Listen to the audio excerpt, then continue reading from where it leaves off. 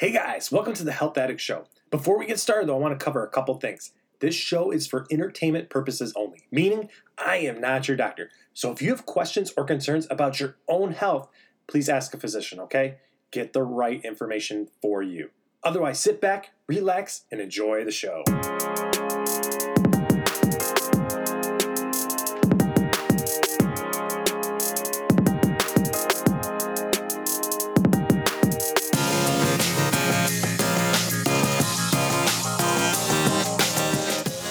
All right, everybody. Welcome to the Health Addict Show. I'm your host, Tommy J, and we kind of have a different kind of episode today. I think we need to really address the issue that came up in the news lately, where a nurse was actually found guilty for malpractice when performing on a patient. And the story doesn't come light because this is kind of the first time that a nurse has actually been charged. And the nurse goes by RaDonda Vaught. She worked at Vanderbilt University Hospital in Tennessee, and she was working in the neuro ICU. The original patient, which was a 75-year-old female, had a brain bleed from my understanding, and she was being accompanied by the nurse to go to the radiology to get a scan to make sure that they could really see how this bleed was doing.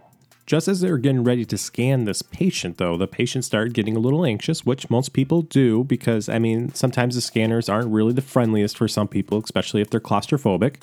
So they might need just a small sedative to get them through it. And in this case, the doctor ordered some Versed for this patient. And I know for a lot of people, Versed seems kind of a strange medication to give for somebody as a sedative, but it actually does work pretty well and fast, and it can be used in short term. So that's why a lot of hospitals choose to use it. And they're very familiar with the drug and dosing. So the chances of overdose inside the hospital is very low. I wouldn't recommend it, obviously, as a medication outside the hospital, but under controlled circumstances, Versed can be a powerful sedative to use to get through procedures that maybe a patient's just a little bit anxious on. Now, everything up to this point seems pretty normal and routine. Here comes the issue, though, is with the pulling of the medication.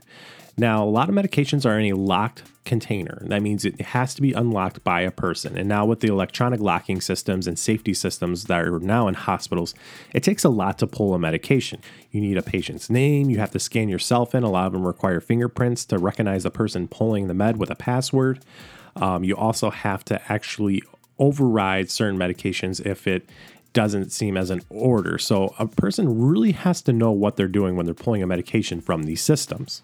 Now, for those who don't work in healthcare, understand this. There is a million medications in these systems. They're sometimes called an Omnicell or a Pyxis, you might be referred to. But the point is there's a million medications. And nurses have to remember a million medications when it comes to delivering to patients. And it's very easy to, when you're in a hurry, to mix things up, especially something like Versed and Vecuronium, which was in this case. Versed was the sedative, also known as midazolam, and then Vecuronium was the paralytic that was administered. So the patient was requiring Versed, but got Vecuronium instead. So from my understanding, which kind of makes it, I guess I see how it could happen. Instead of using the generic name of midazolam, the nurse was typing VE for Versed and just pulled the first medication, which was probably Vecuronium.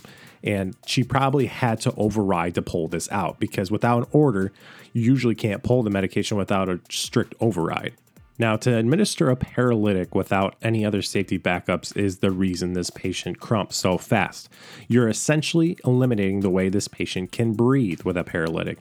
The patient goes slump, but they're still conscious even under a paralytic.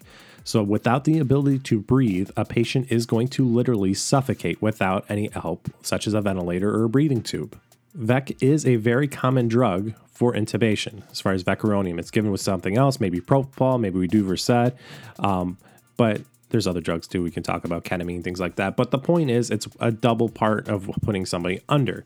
And by just giving the paralytic, it's probably what really causes this patient to crump. And Vecuronium works very fast. It's intended to work very fast. And obviously the patient stopped breathing and then the patient arrested. They probably had him on monitor for travel. And they did cardiac resuscitation. After several rounds, they were unable to bring the patient back. And this is how she demised. Following the events, Miss RaDonda was actually fired and she lost her license as a nurse. So she was unable to practice in Tennessee or other states as a nurse now. And here comes the other issues with the situation. So the news is focused on this nurse pretty heavily, and a lot of the investigation focused on her as well. And I mean, it does have some merit because there's a lot of warning signs when pulling this medication. There's a lot of red flags saying, are you sure you want to pull this medication?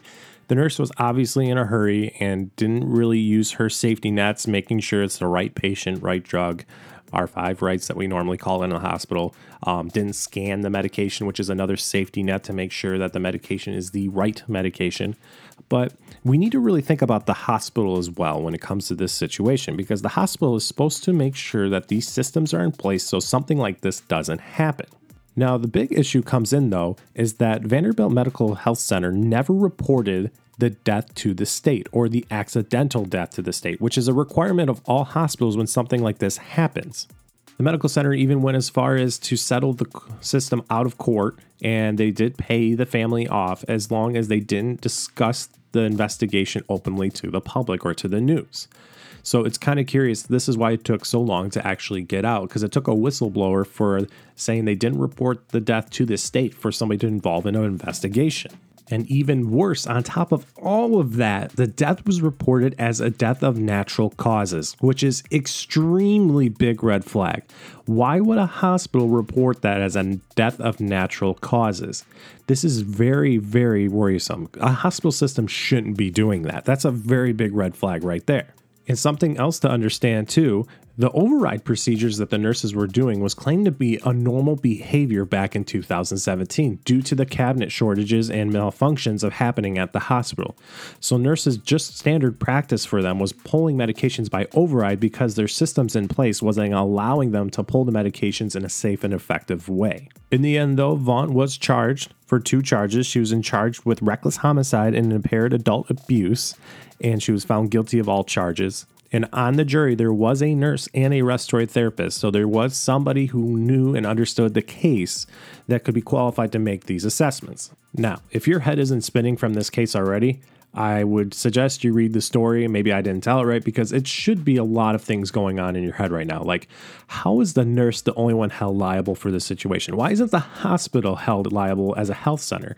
Maybe there's charges coming down the road for them, but as of how quickly the nurse was charged and no other charges sent towards the health system, that is a huge red flag. And secondly, a health system is responsible for the employees that it employs. There should be some kind of coverage or protection by the hospital for the employee who's practicing underneath them. Now, again, I've never worked at Vanderbilt Medical Health Center. I'm sure it's a fine establishment. I'm sure they treat and save a lot of people. But the big thing comes down to is how the health system is ran in its entirety. And that's very lean. Nurses are ran very thin. And everybody doesn't have the resources that they absolutely positively should if it's ran like many other health systems. Now, there's other health systems that run very well and high capacities and high staffing levels so that it's a very safe environment. For most health systems, though, they run as lean as possible to save money. And this creates a very, very bad situation for our patients. Because what this case really boils down to, that this can happen to anyone. I mean, anyone can pull the wrong medication and deliver it at the wrong time to the wrong patient and not follow their procedures because they're in such a hurry or trying to do 10 different things at once and make a medical error. And as much as I'd like to say it doesn't happen, it happens all the time. Now, we promote safety. We try to do everything we can safely so things like this doesn't come to the patient. But accidents happen all the time. It's just a way of life because, again, they're running like chickens without their heads. It's amazing how things happen in a hospital because there's so much going on. And for this nurse to be outright charged and nothing to happen to the hospital, it really highlights a terrible thing that could happen to anyone now. It really opens the door and floodgate to other things. And now nurses are going to be afraid to report their errors, which they're supposed to do.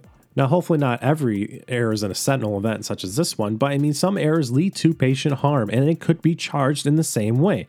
Because let's face it, charging someone with abuse versus slaughter is a different case and they might be more willing to do it. It's a very tricky situation and it provides no safety net for healthcare workers, to be honest. Because malpractice situations happen all the time. Doctors have massive amounts of malpractice insurance because when they're practicing, things happen to patients. A lot of outcomes aren't great when it comes to surgeries, especially in patients with a lot of comorbidities.